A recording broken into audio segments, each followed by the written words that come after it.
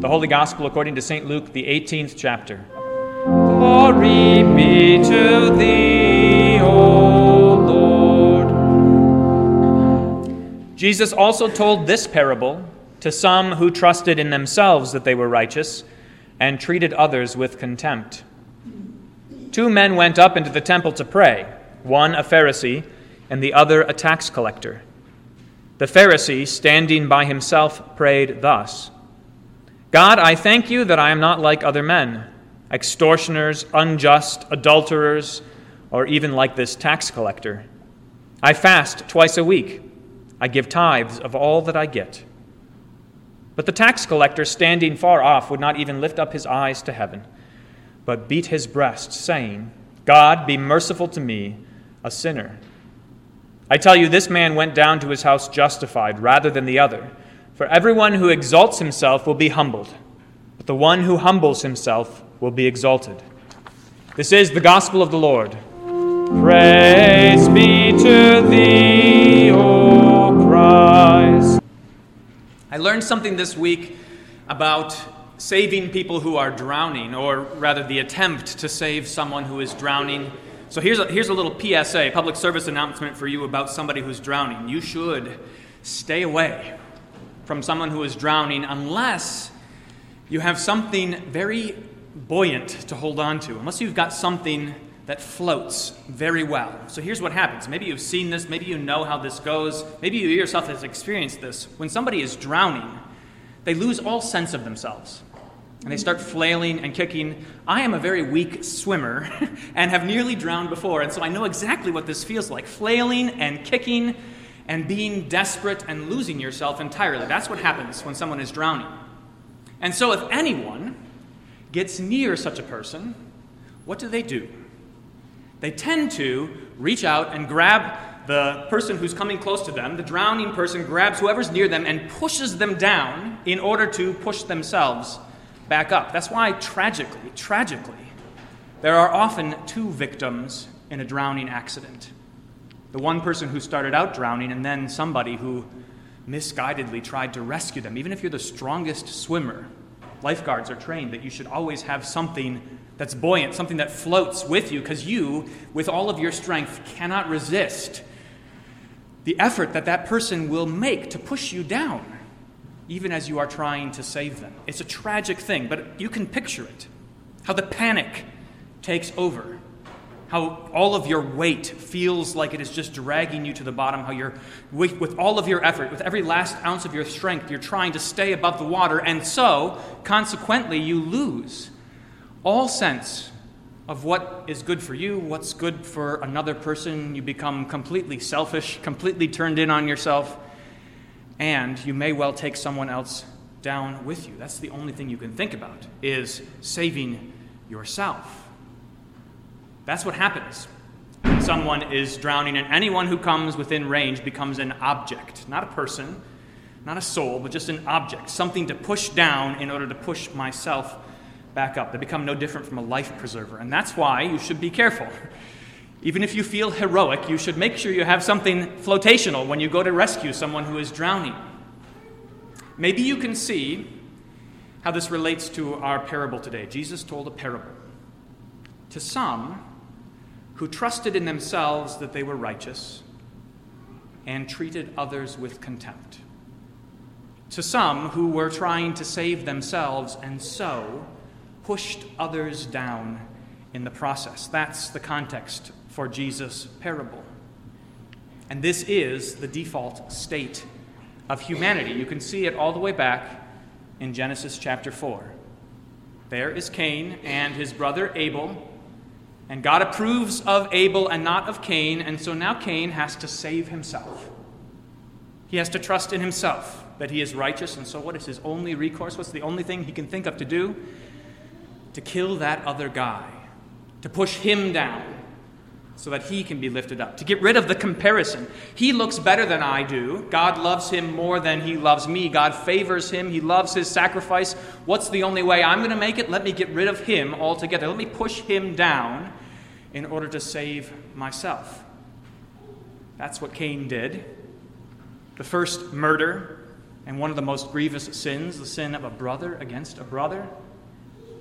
That's the default state of humanity since the fall into sin. It is utter selfishness. The fact is that most people can live outwardly decent lives most of the time.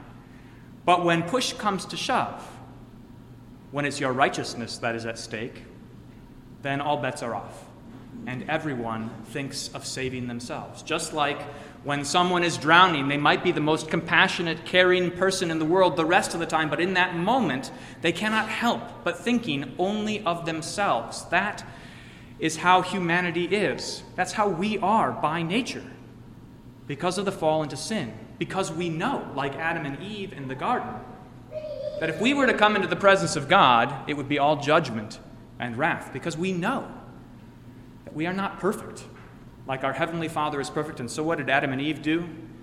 They started by hiding, and then when they couldn't stay hidden, what did they do? They reached out for someone else to push down. It's that woman you gave me. It wasn't my choice, it was the serpent that deceived me. Always trying to push themselves up by pushing someone else down. Jesus tells this parable to those who trusted in themselves that they were righteous. That is, they thought that they could work up a defense for themselves all on their own. And sometimes this looks just like the Pharisee in the parable. So that man came into the temple and he stood in the presence of God and he made his case before God. Look at me, Lord. I thank you. That's pretty good.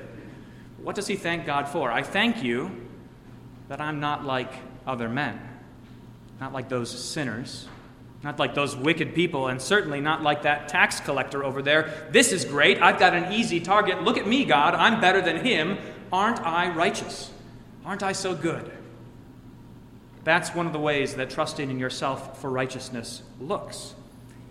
Simply pushing others down, outwardly, openly, so that you can feel better about yourself.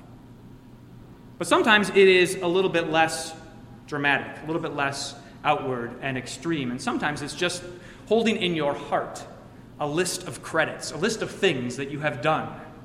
Somebody came up to you and asked you, what kind of a person are you? Do you think you're a good person? Would you have a list of answers ready to go? Yeah, I'm a good person generally, and here are some good things that I have done. That's one of the ways that this self-righteousness shows up. Keeping a list, keeping track of all of our righteous deeds, so that if anyone were to ask, if anyone were to audit our behavior, we could say, yeah, most of the time, look, I know that nobody's perfect, and I've got some weaknesses, but most of the time, I do pretty well. The problem in all of this, whether it's Pharisaism, really just openly, dramatically, pushing others down in order to lift yourself up, or whether it's just something you harbor in your heart, the problem with all of this is that you're looking in the wrong place for righteousness. Again, we cannot help it by nature. Our eyes are turned in on ourselves. It's like everybody these days looking in on their phones. Our eyes by nature are turned in on ourselves. And so that's the only place we begin to look for righteousness. And we think we have to make it there. We have to produce it there. If we're going to stand up in God's court, if we're going to do well for ourselves, we have to be good. Let me make the case. But there is nothing in yourself to trust. If you try to trust in yourself for righteousness, to prove that you are good, it will be an ongoing effort your whole life long, because you know time and again how you prove to be untrustworthy. You know time and again how you fail, how you stumble and fall.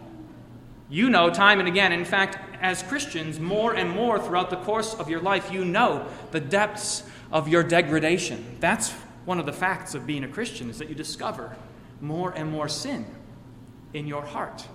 Things you never would have thought of before, things that would have remained uncovered. Being a Christian and hearing God's word means that you find out just how deep your sin goes.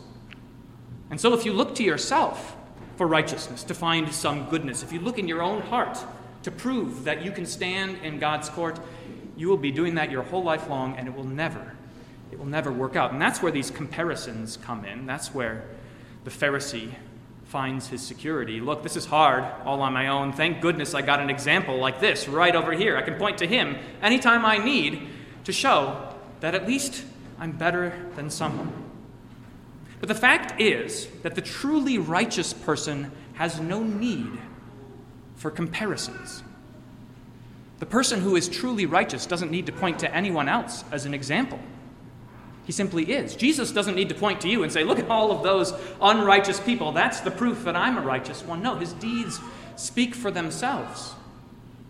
His righteousness speaks for itself. And so the moment you find yourself needing to make comparisons, you know that you must look somewhere else for righteousness. You know that you need mercy because it will not work out. The one who is trying to prove that he's righteous in his own heart, that person inevitably looks on others with contempt. That's how Jesus describes it. That's what always follows. If you trust in yourself for righteousness, you will always look on others with contempt. That is, you will look on them with disgust, and you will think little of them.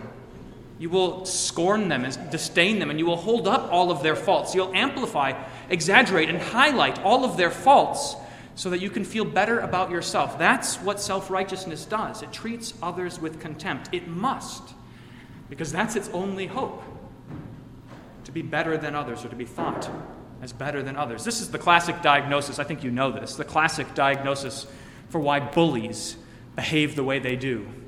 Bullies are always compensating for their own insecurities. Or when people tell tales, when they gossip. Why? Because having words about somebody else makes you feel powerful, makes you feel like you're better than another. It draws attention to that person's weaknesses and sins and away from my own weaknesses and sins. And of course, it begins in your heart. So the task for you today is to monitor your hearts. Look in your hearts and see how you regard other people. And don't pick the easy ones. Don't pick the people who are nice to you so it's easy to be nice to them. Pick the people who you find it is very hard to be nice to and kind to. The people you don't like to think about because when you think about them, it makes you angry. The people who you treat with contempt in your heart. The people who you avoid. Because if you were to talk to them, boy, who knows what you might say. Watch for that. Look for that. And see how terrible contempt is. It's like a festering wound. It grows worse and worse and worse. And see also how grievous it is for the other person.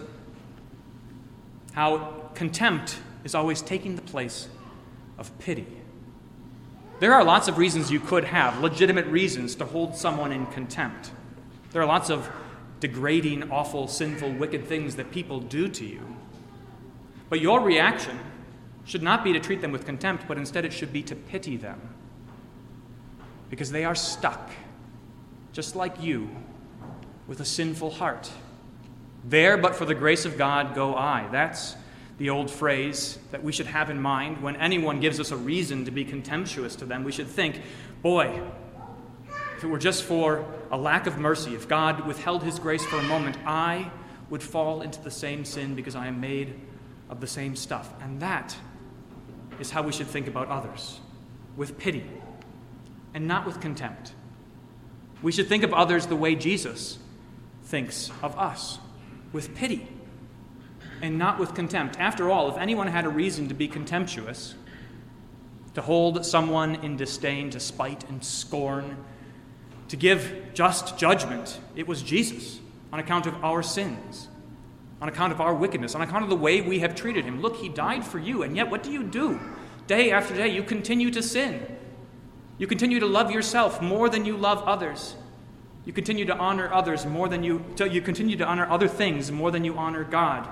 You put your trust in other things. And look how he has not for a moment treated you with contempt, but here he is again today with pity and mercy for you, laying down his life for you.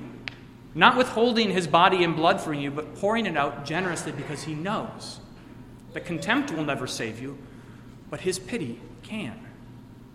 That's a marvelous thing. It is something that is overlooked in our world and misunderstood in our world. The world can't make sense of it.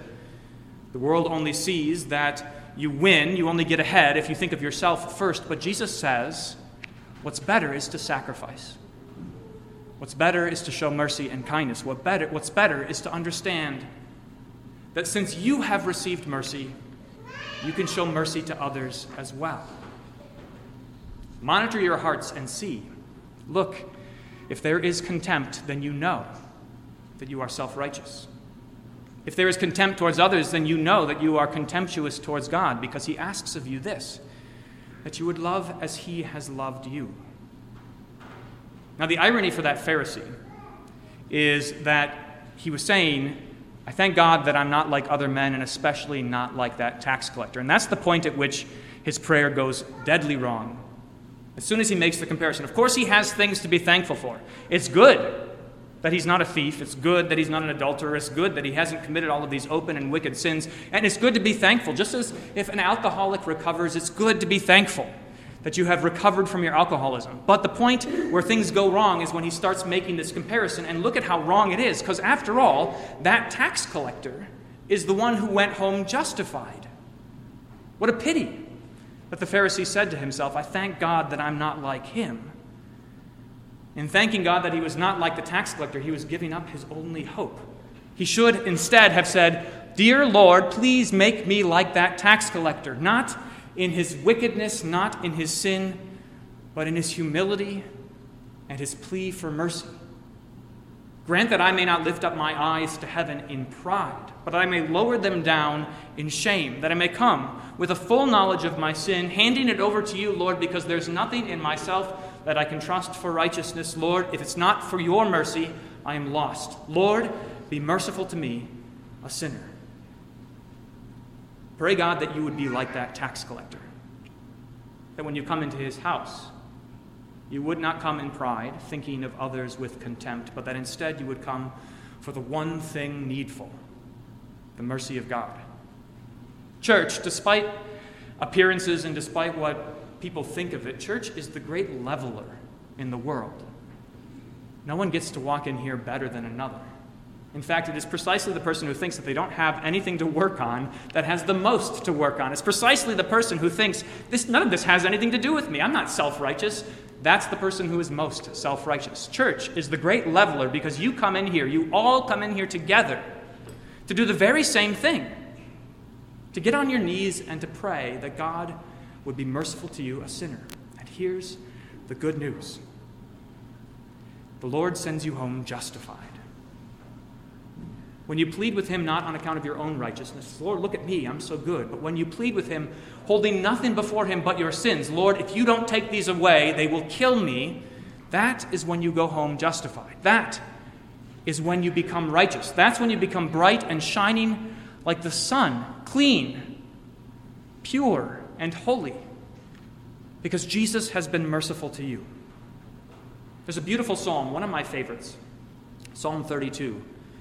And I love it because there are all kinds of things in this world that seem like blessings, things we could point to for blessings. And blessings are good, whether they're material blessings or spiritual blessings. But listen to how Psalm 32 talks about blessings from God. Blessed is the one whose transgression is forgiven.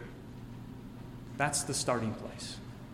Blessed is the one whose sins are covered. Blessed is the one against whom the Lord counts no iniquity, and in whose spirit there is no deceit. Blessed are you because you have been forgiven by God. Blessed are you not because you have succeeded in justifying yourself, not because you have managed to clean up your act and to look good to the world. Blessed are you not because you're the one who thinks everyone else has a problem and you've got none to deal with, but blessed are you because you have been forgiven. Do not doubt it for a moment. You were in the water, drowning and flailing, desperate, gasping for air, about to go under. And you were there, ready to push down anyone else who would come close to you. And anyone else who came close to you could not, for the life of them, save you. No person can save you. But see what Christ has done for you.